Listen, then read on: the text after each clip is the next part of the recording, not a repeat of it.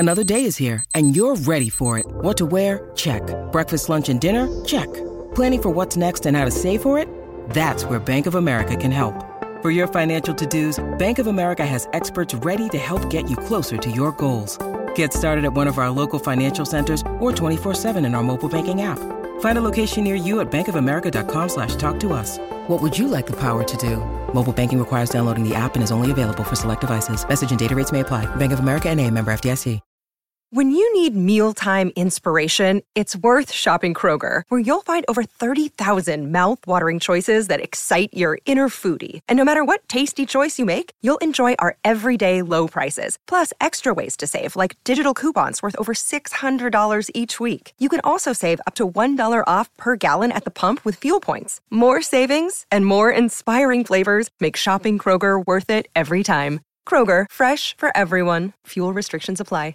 Hello, everybody. This is Marshall Poe. I'm the editor of the New Books Network. NBN listeners like to read books and buy them. So we thought we'd tell you that right now, our friends at Princeton University Press are having a remarkable site-wide sale. You can get 50% off books, including ebooks and audiobooks, with the code 50, F-I-F-T-Y, at checkout until May 31. You can save some real money on Princeton University Press books. I encourage you to go there and check it out. Welcome to the New Books Network.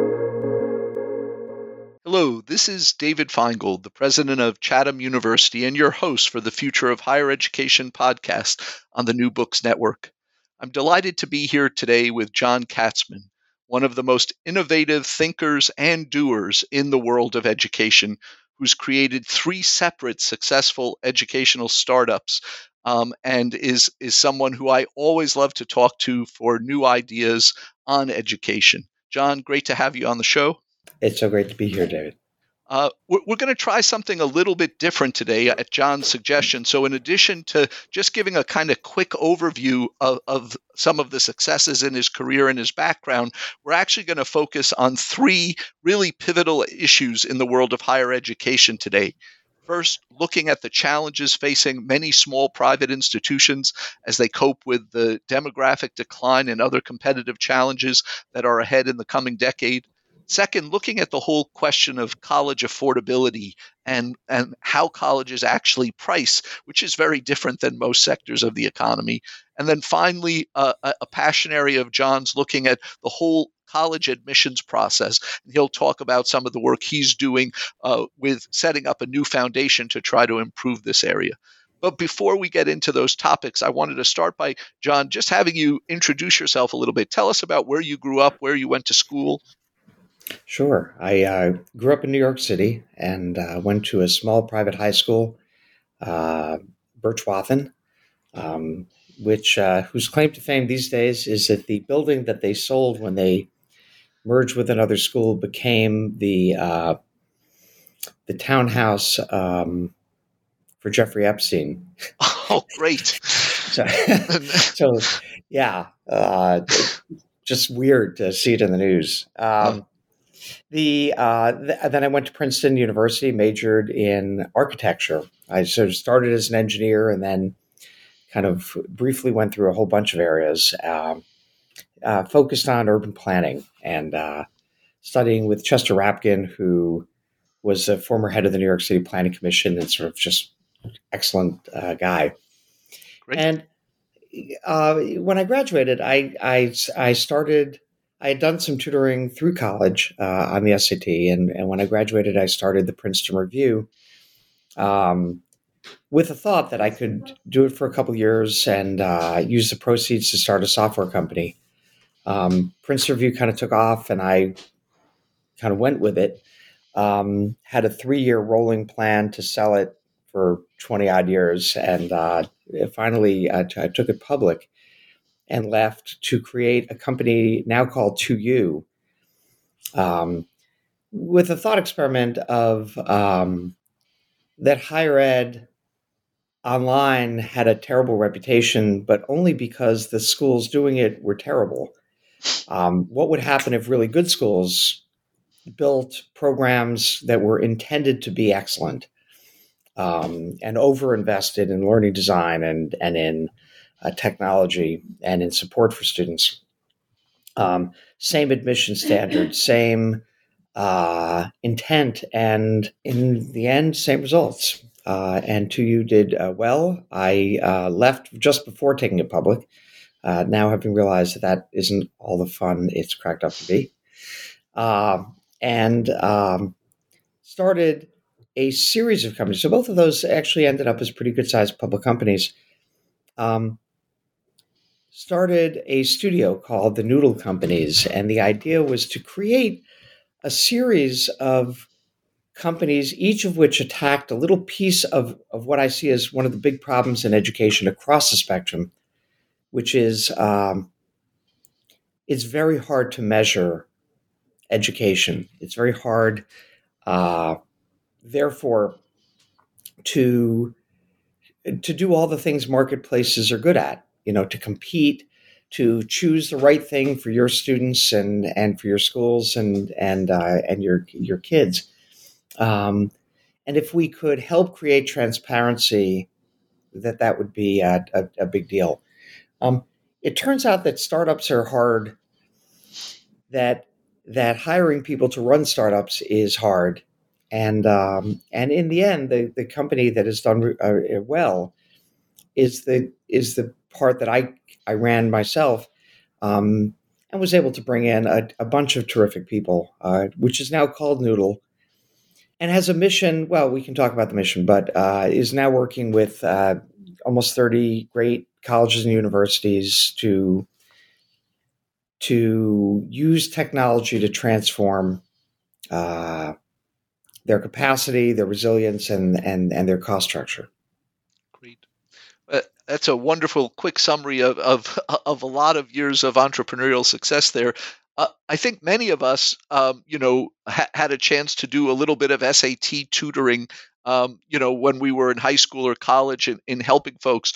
Not many thought to take that and turn it into a successful business, nor had the resources and skills to do that coming right out of college. How did you go about, turning a sort of tutoring you were doing into something that grew to become a public company? It was the opposite of what I would do today. I borrowed $3,000 and just kept reinvesting. But it took 20 years to get public. Because there weren't really VCs back then of note, and it wasn't the kind of thing you can borrow money for. It's just so you just grew it that way, and education also just kind of moves slowly. In addition, so for test prep, you have a fall term and a spring term, and no matter how well you do, no matter how good your reputation, there's only so fast you could go. But we grew nicely, and it was a great, fun business. There were over 100 marriages within the Princeton Review community. There were we explored different media. We were one of the first 100 .com websites, and had offices pretty much around the world. It was interesting. Well, I'm pleased to say one of our claims to fame still at Chatham is every year we feature in the Princeton Review Cool Schools for being one of the most sustainable campuses. So the legacy lives on there. I'd love to go in more depth in those areas, but I really want to leave time for these crucial issues you've identified. So let's talk first about what smaller private colleges, and it's not confined to them. Obviously, lots of public institutions, as we've seen in Pennsylvania, have also been struggling. But how do you see sort of the competitive environment unfolding over the next decade, and what are its implications for leaders in higher ed? Well, Phil Hill pointed out something that I think is pretty important, that if you look at two-year schools, they've really struggled over the past couple of years, and the for-profits, for all kinds of good reasons, have struggled as well. When you look at four-year schools, overall, the trends have been up. But he said exclude Southern New Hampshire, Western Governors, and ASU. No, Liberty. He did not exclude ASU. Right. Yeah. And Liberty. And all of a sudden, you see that it's been flat and a little bit down enrollment at four-year schools. So now we've got the birth dearth coming up, but we're not starting from a position of strength. So overall college going has been down, I don't know, a decade, pretty much every year. And four-year schools have, when you exclude those guys, been flat. Where's it going to go? And the answer is it's probably going to go down. And the schools that are most at risk are the smaller schools and the ones without state subsidy. Although a lot of regional state schools in Pennsylvania, I think the Pashy schools are struggling and consolidating. So when I look at that, it strikes me that there are the schools that will thrive during that time are the ones that A, get their costs under control, B, get their brands under control. And to do that is about capacity, using online to raise capacity without building buildings, right? And there are a whole bunch of ways to do that, both with technology and not. B, streamlining administration. And if you think about things like every school crafts its own tech infrastructure, despite the fact that we're all kind of doing the same thing, and despite the fact that there are 4,000 pretty terrible tech infrastructures if you look around. Like, if you measure the quality of the tech infrastructure at an average college or university, not an average, at almost all of them, versus what companies of similar size are using, it's not in the game. Most of your students doing a lot of their studying at night. What are the support hours? Every part of it is just ramshackle. And so I think there are ways to lower those costs. And then finally is collaboration at scale. Universities and colleges are used to floating on their own bottoms, each one a little island, and when they collaborate, they do it in little twee ways that are lovely, but they're not game-changing. There are opportunities to dramatically improve services and lower costs while continuing to differentiate and, in fact, enhancing that differentiation. You don't have to become a McSchool in order to collaborate. Yep. No, I couldn't agree more, but it's been interesting. I've had a chance on the podcast to interview a lot of the leaders who have done significant strategic partnerships or mergers or alliances of different kinds. But the kind of conclusion I've come to in looking at that in higher ed is, if you compare it with almost any other sector of the economy, when they're dealing with excess capacity and a shrinking customer base, right? Consolidation, partnerships, those types of things is we've seen it in healthcare. We've seen, across all different sectors, manufacturing of the economy. And yet in higher ed, it's been very rare. And I guess my central conclusion is your best time to do it is when you're really healthy, because you can only do good deals and you have the ability to craft something where it's not in a crisis situation. But when you're healthy is the hardest time to do it because it's counter-cultural. Right. Why give up any autonomy? Why deal with something like that if we don't have to? And there's this magic moment that a great leader knows that the falls are ahead, but can still turn the ship because they're not right on them. Yep. But getting boards and getting leadership teams, how do you think are the warning signs out there? Had Nathan Graw on the podcast, everybody is aware of his book and the trends that are coming, but it seems to have been slow to seize that type of strategy to make that movement. I think what people have been missing traditionally, if you were going to merge, and by the way, there are a lot of ways to collaborate that are not merger. Sure. Impactful ways. But if you were going to merge back in the day, or if you were going to collaborate, you would do it with schools that are geographically close. Except those are the schools that you compete with. Those are the schools that you have differentiated from. In 2022, I think the right answer is to find schools around the country that share a philosophy, that share an overall profile. You're a Jesuit school, they're a Jesuit school. You're a school focusing on active learning and dealing with students who, or subject matter. You're mostly business kind of related or nursing. To find schools that are of like mind elsewhere and create either a network or a single school with multiple campuses around the country. And in doing so, you give yourself some critical mass. You give yourself the ability to market nationally, which is a big deal because micro-targeting is expensive. And finally, you give a chance to create online and hybrid stuff that, a student can be studying online, but can spend time on campus. And at this point, the vast majority of people who study online do so within 50 miles of campus. By having campuses around the country, you can address that interest and that desire, even with your online efforts. And so, I think the reason that consolidation or collaboration has been slow is people are just looking at the wrong schools to collaborate or merge with.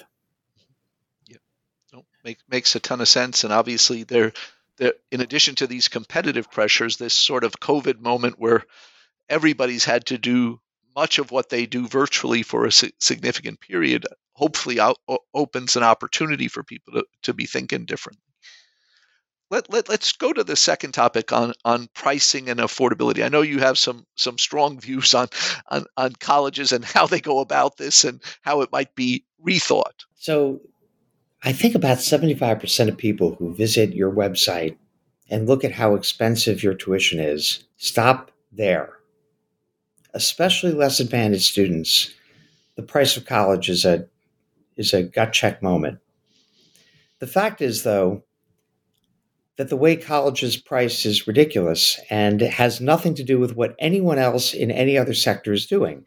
Like everyone on an airplane is paying a different price for their seat, but American advertises their least expensive seat, right? It's not, let's just talk about the price of a first class ticket. Let's take it down to and then say, well, you don't have to, sit up here. You could sit back here. You could sit in the middle seat. You could do this. Back in the day, electronics had this notion of manufacturer's suggested retail price. And it was super high prices, but then everybody was discounting by about half. And that was abandoned because it didn't work. And yet universities still do the same thing. And the key is not to lower your stated tuition because it signals weakness. And there's all sorts of data on that. But just not to talk about sticker price. The real issue is, A, here's what our average student pays. Let's just start there. And then B, think about all the math you do to figure out how much financial aid you're giving somebody, either merit-based or need-based or yield-based, right? There are all sorts of companies thinking about, if I give this extra $1,000 to this student, it'll matter, and that student it won't. And so it's trickier than simply need and merit. But all of it is basically algorithmic, right? You're not making it up every time. You're not just like pulling it out of your wherever. You've come up with a theory. What if you move it in front of the application? What if instead of an estimator, the website just says, here's what our average student pays, and if you want to know what you'll pay, fill out this information. It'll take you 10 minutes, and we'll tell you. And if you apply in the next month, then we'll commit. And if it turns out that what you said is true, then that's your tuition, period. And could we make the process of figuring out how to pay for college as simple as the process of figuring out how to pay for anything else in the world. So you would marry that then to, okay, now we know the number, and it's a lot less than you thought, especially if you're less advantaged. Now let's talk about how you're going to pay for it. And instead of, and again, just have somebody who doesn't do higher ed for a living sit with you and go to your website and say, okay, tell me, how much does this cost? How much are you likely to pay? And how are you going to pay for it? And 2 hours later, they're going to look at you with big eyes and say, I have no idea. That doesn't have to be like that. So it's not just, let's talk about our net tuition. It's not just, let's create the algorithm and put it in front of the reg wall or the application, but it's also, let's show people how to pay for it in English. Can I ask your view on one of the things that's grown significantly just in the last few years to that point about how do you pay for it? And I think not just how you pay, but also the risk factor that's in people's minds when they hear about student loans is this notion of the ISA. So I'm just curious in what you think about them. We've looked hard at income sharing agreements, and we collaborate with, among others, Stride. It's early days, and there were some really bad actors. And again, every new medium starts with porn, right? Like a new thing, the sketchiest folks in the room come in first. But especially with the work Elizabeth Warren is doing and this administration of just like, let's create some clarity here. Let's create some guardrails around predatory practices. Let's think of this as that because it is. I think it's a really promising way to look at the world. This is what I'll pay if I have a problem and I'm not making any money, then I pay nothing. And the cap, and this is going to sound high, but if the cap is twice tuition that you're going to pay over time, you've got to compare that to if you take on debt, it's 1.5 times tuition because of interest. So yes, people with ISAs whose careers take off are going to pay a little bit more, but that's the cost of creating a real safety net for everybody. And I think it's a perfectly workable strategy. The question in the long term is the right answer, because all of the debt instruments have and the ISAs have tremendous friction. If the IRS just said, okay, we're the collector, this is just put on your taxes, it's deducted as part of everything. When you go to college, well, and that's actually, what I did after grad school. So I studied the Australian system, which does this, and then was part of the reforms in England that adopted a similar system. And to me, I love the clarity of it, where you're able to say to everyone going to college, you don't have to pay anything out of pocket. And only when you come out and you're earning more than you would have if you didn't have a college degree, are you going to pay it back? Right. And the frictional costs, since you're collecting it anyway, are zero. Right. And again, those frictional costs are insanely high right now. Yep. So I like ISAs as a concept. I think we're still working out the kinks, and they'll get steadily more efficient and steadily more transparent over time. One of the two questions that remain: one, when things are free, there are some bad things that creep in, right? Bad schools that shouldn't exist that take advantage, and students who are not well counseled, and take on too much debt or take on silly debt. I mean, switching majors costs you about a semester of credits on average, and switching schools costs you a year of credit hours. Well, what does that mean in dollars? A lot. And no one's sitting there with the student helping them figure out what school can you go to that really is, especially students whose parents who don't have big trust funds, what schools can you go to that are economically, that make sense? What majors make sense? And once you picked a path, if you really feel you have to switch paths, how do we do so in a way that that minimizes financial impact? Added costs. Yep. And on the ISAs, there's another sort of, I think, similar function but somewhat competing product in the market that's looking at a more of an insurance program, LRAP, where basically the college provides it and it says to the graduates, if you're earning under X dollars amount, this will help repay a portion or all of your student loan payments. Do you see that as advantage, disadvantage versus the income share agreement? All of this comes down to psychology and what are the reasons people hesitate to go to college? Is it that they don't see the upside, or is it that they're afraid of the downside? And I haven't seen enough studies of the people who are qualified to go to college, who don't, and what things would change their minds. The fact is that it's such a good return on investment now. And if you exclude the for-profits, it's even better. That I'm the costs of protecting people from the downside may be higher than they need to be. We might be solving the problem that doesn't really exist at a cost to everybody and at a cost of complexity. So it's interesting, but I don't have enough data yet. Yeah, great. So let's move on to the third issue that you wanted to discuss on the admissions process. I understand you're in the process of setting up a foundation to look at this. What's the sort of problem statement, and how are you thinking about addressing?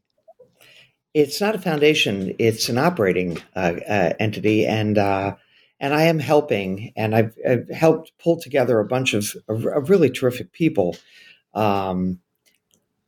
From different sectors of higher ed to say, look, the college admissions process is hateful. It's a truly terrible process on almost every front. If you're a highly selective school, you're dealing with a flood of applications. You have 3 minutes to process one at this point, which sounds terrific and makes you very happy in terms of, you can brag about it, but you have less and less data to go on because you've already discredited the SAT and ACT. You've gotten rid of interviews, and the essays are written by somebody's parents. The GPAs are all over the place in terms of grade inflation. So you're pretty much throwing darts as you try to build your class. If you're everybody but the elite schools, you're struggling to fill your class and to fill your budget.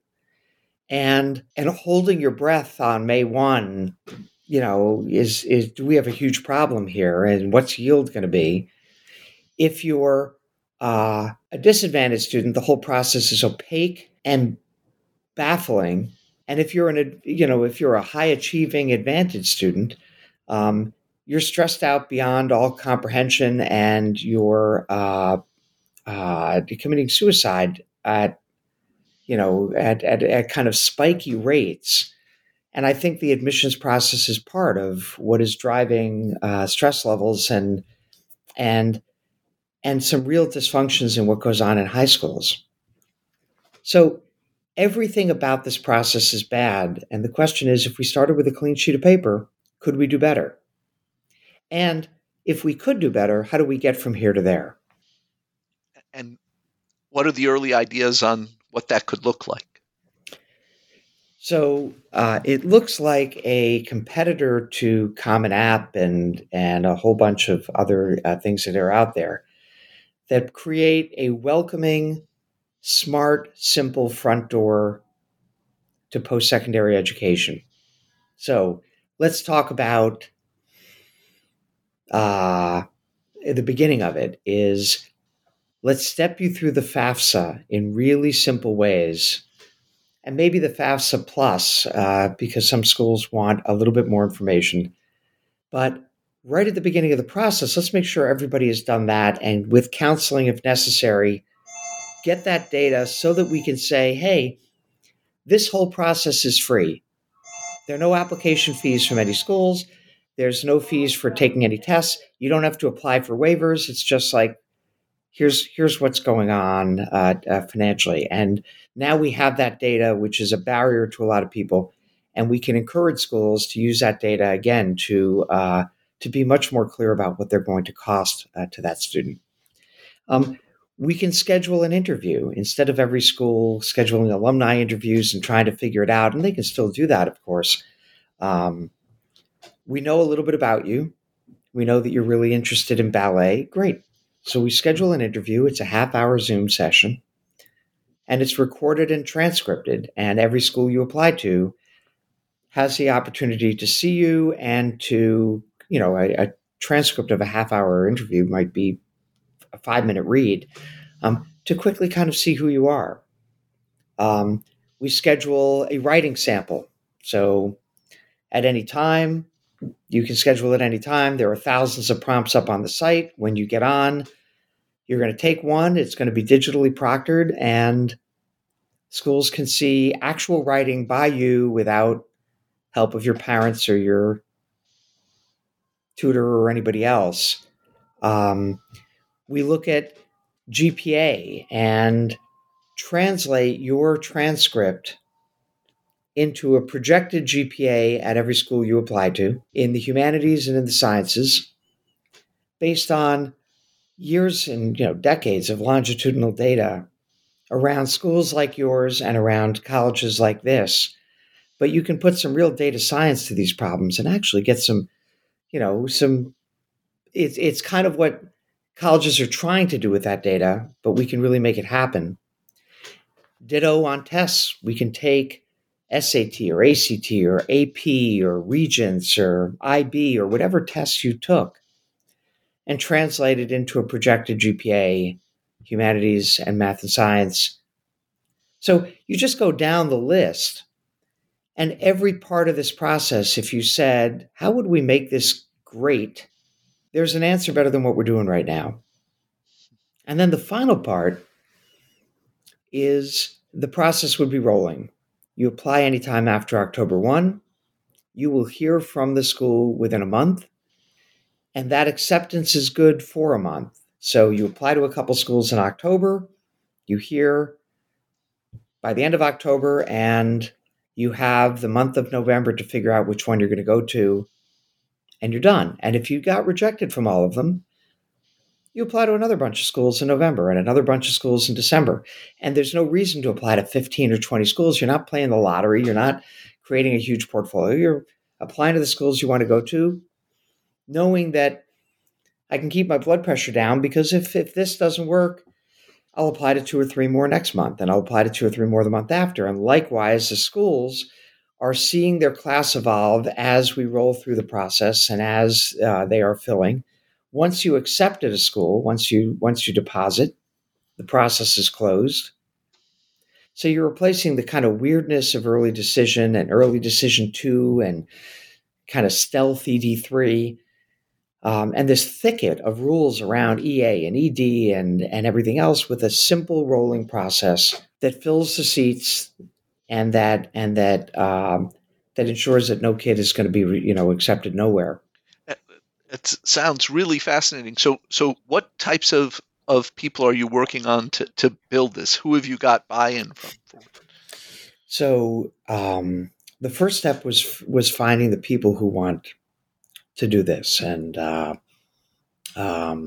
we're not out public yet, and so I can't say a bunch of names, but it's a really interesting group of people from both the public sector, working with state university systems, the private sector, head of enrollment planning at some great prestigious universities, and knowing that side of the fence, and education tech entrepreneurs who have built billions of dollars of value, who can think this through from a financial and operational point of view.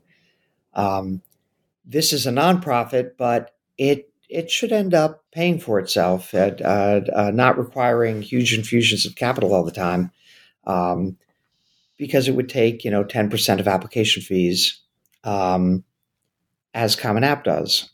So it's we're thinking of it as a standalone nonprofit, as self-sustaining. That's right. Now, but I thought you had mentioned not having application fees. So is that not having an upfront one, or how are you thinking about that? No, schools could have application fees as they do now. They could waive them if they want to, and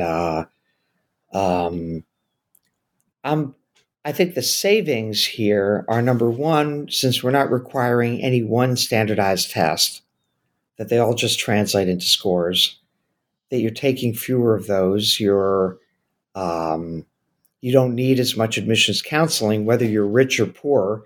For disadvantaged kids, they can focus not on the explaining and navigating you through the process. The process is simple.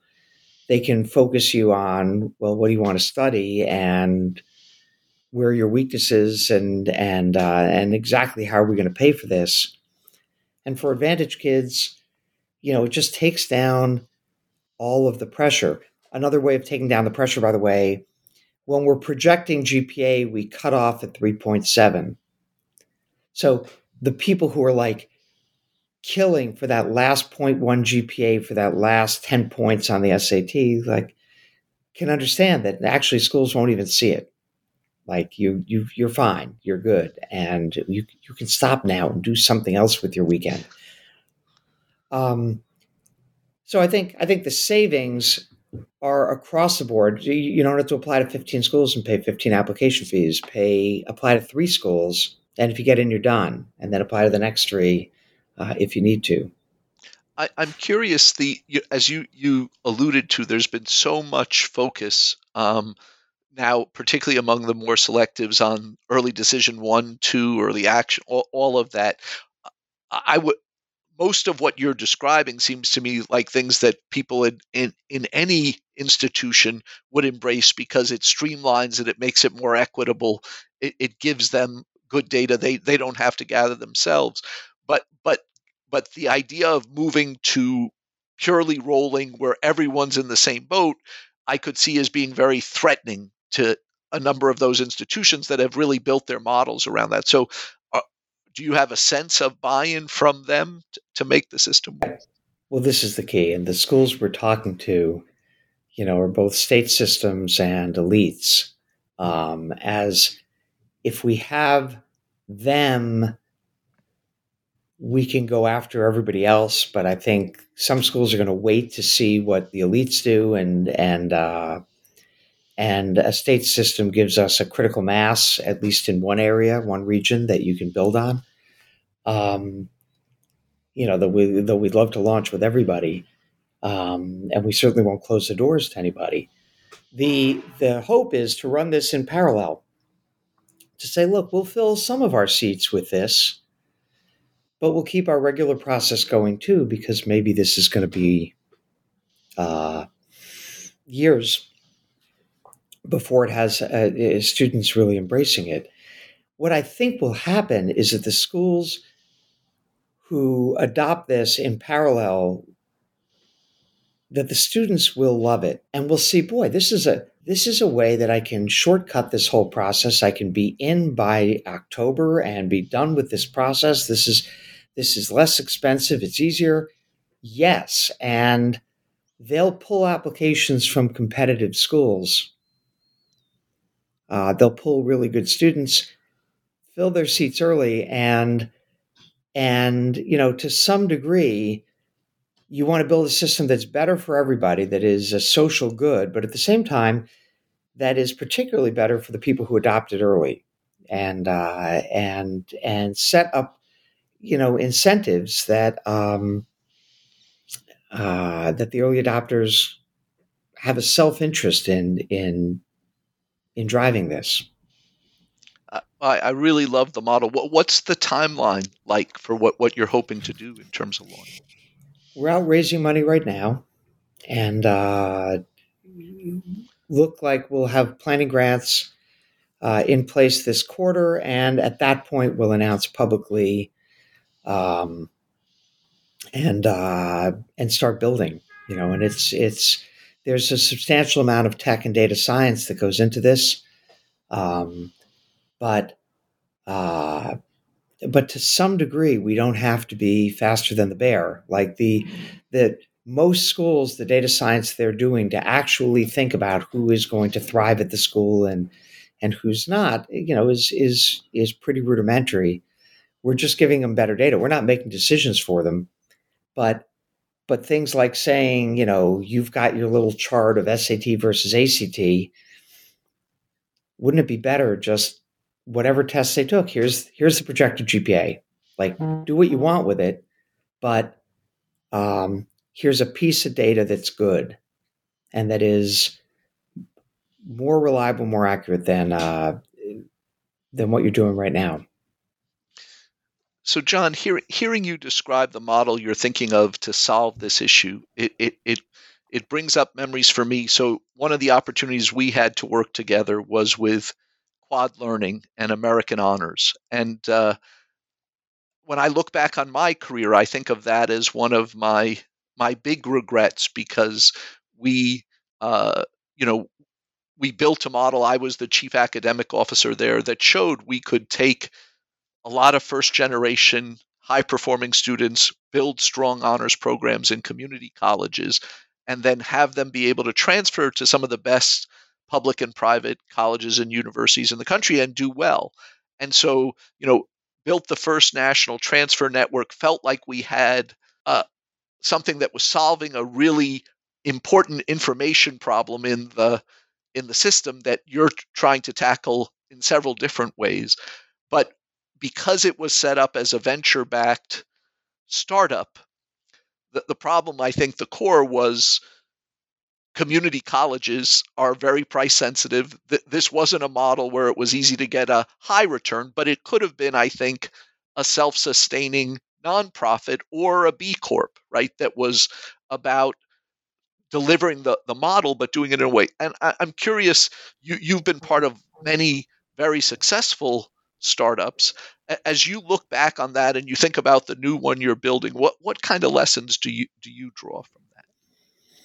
Well, I have a lot of scars on my back. That's certainly one of them, of things that didn't work. In one of the lessons that I've had in working with K-12 school districts, and I believe community colleges share many of the problems of those school districts, is they have a geographic moat around them that shields them from a lot of the forces that four-year colleges have been dealing with for hundreds of years. And they're exceptionally inertial.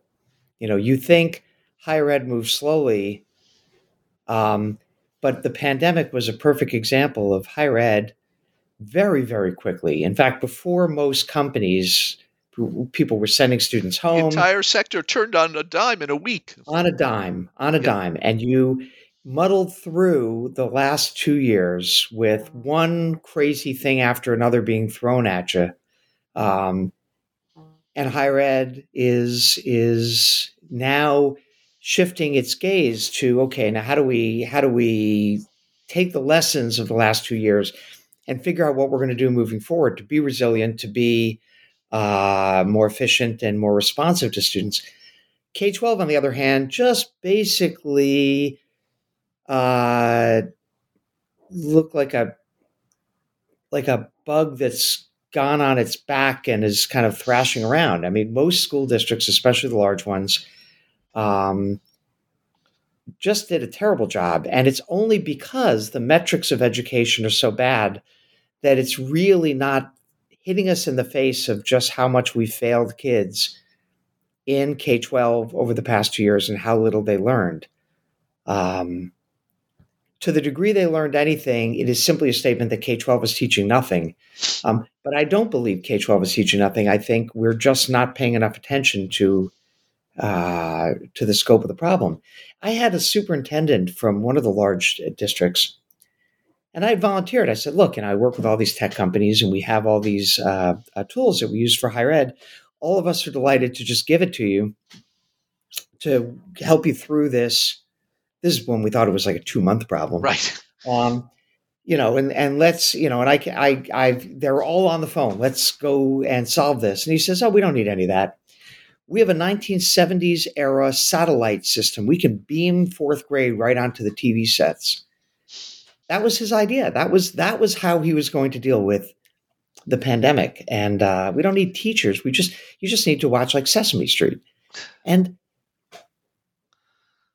we all just got off saying, okay, we're done here. Like there's no one at the other end of the line. Yeah. No, I mean, I have to say one of the things I was most pleasantly surprised at this term was because of this latest class of students that came that had lost much of their junior and senior years on top of all of the stress of COVID. I just thought this past, the term we're in now and the fall were going to be so challenging for all of those readiness regions. And actually, we just got back our data and had our best fall to spring retention in years. And so it's just a testament, I think, to how well the faculty and staff have adapted to this world. It's also, I think, the fact that students they're desperate to be out of the house. They're so happy to be on your campus. Even with masks and other things, being able to have something approaching a normal. So I look, and Noodle is a B Corp, and I think the primacy of your social mission and your and a clear North Star are important. The flexibility of your partner and the desire for improvement, and there's all sorts of reasons. I mean, sometimes the inertia of the education space is well meant. It is and useful. That there are a bunch of crazy ideas. Common Core was one of them that were resisted because they were terrible ideas and untested, and it turns out ineffective. Resisting change isn't always terrible, but the ability of an organization to look around, how schools looked at each other and, oh, you're trying this, you're going to send kids home for Thanksgiving and not come back till January because they're all going to come back infected. And you watch ideas kind of very quickly propagating through higher ed. And that's why we can solve the birth dearth. It's why we can fix college admissions, because ultimately, if you've got a couple people willing to lead, there are a bunch of other people who are paying close attention and absolutely willing to be a fast follower. And it's a highly imperfect market, but it is a market, right? So you've got ideas that disseminate because some grow, and it's a great market. Higher ed is still the 5th largest service export in the U.S. It is the finest post-secondary system in the world, and we are all self-critical, but overall, U.S. higher ed is doing a fine job. And if there's one problem we need to solve, it is the cost problem. Part of that is perception. As I said, we're talking about sticker price, which is ridiculous, but part of it is real. And there are ways of getting more efficient. And if we can just step back a little bit, if we can pull back net tuition by a quarter, right, and just that much, I think every other metric is good, including even at the kind of tuition people are paying, the return on that education. Yeah, and as you say, even if it's not reducing it, but just slowing the growth and making it more transparent to people, that in many cases it's very manageable, right? If particularly with some of these new ways of financing. David, we can do so much better than slowing the growth. I'll just give a bunch of examples. The use of the campus in the summer. What's your revenue in the summer versus in the spring? Is it even 10% of spring revenue? It's not. It's heavily used, but it's not 10% of revenue. Right. So we have a big day camp that we use. So. Yep. So we're using our our whole infrastructure to run a day camp. Whereas, for instance, at Dartmouth, they're using it 3 semesters a year, and they've been doing it successfully for decades. And, all of a sudden, every school has 33% more capacity. Just that alone. And then the question, of course, is, okay, well, if we had all this capacity, could we fill it? And the answer is, of course you can. And how we're thoughtful about how we market our schools and how we price them. If you had the desire to pull in a class that was 50% larger, knowing that increase could help you lower net tuition, that and some improvements in streamlining admin, so that it didn't come with a tremendous extra costs, other than obviously a teaching cost and faculty. That increase could lower your net tuition by a third. Okay, if you could lower your net tuition by a third, could you fill those seats? If the student's willing to spend more time in the summer as opposed to spring and fall, and you said doing that got you a $5,000 scholarship every year, now could you fill the seats? Again, with students every bit as qualified as your current students. Like, there are a dozen things being done. The co-op program at Northeastern, right, is not just about getting kids a great education in the real world. It's about using the campus more efficiently. Yeah, couldn't agree more. I think what they and Drexel do is a huge win-win in terms of giving students really valuable hands-on real-world learning and leadership experience, and adding to the capacity of the campuses, right? We're experimenting at Noodle with some really interesting ways to not only to help schools lower their costs, but at the same time, and again, without touching the core of what makes a college or university great, which is the faculty and the student-faculty engagement. If anything, you want to give better support to that. But having other people pay for it. Our hospital systems, anxious for new nurses, able to up the amount of money they'll pay in terms of tuition or tuition reimbursement or loan forgiveness. How can we partner better with the corporate side for students in high demand areas like data science, computer science, nursing, teaching? Yeah. Oh, I think it's a wonderful opportunity. We're talking, Pittsburgh, it's dominated by two big, large healthcare systems, and they're with the Great Resignation, they're hemorrhaging talent right now. And so trying to think about this idea, I love the ability to think, could we tell any prospective nursing student or PA, you come here, you're going to get a great degree, and if you stay with this employer for 3 years, they'll pay for your whole education. Right. So crafting that in scalable ways is the role of people like Noodle. Like there are a lot of moving parts.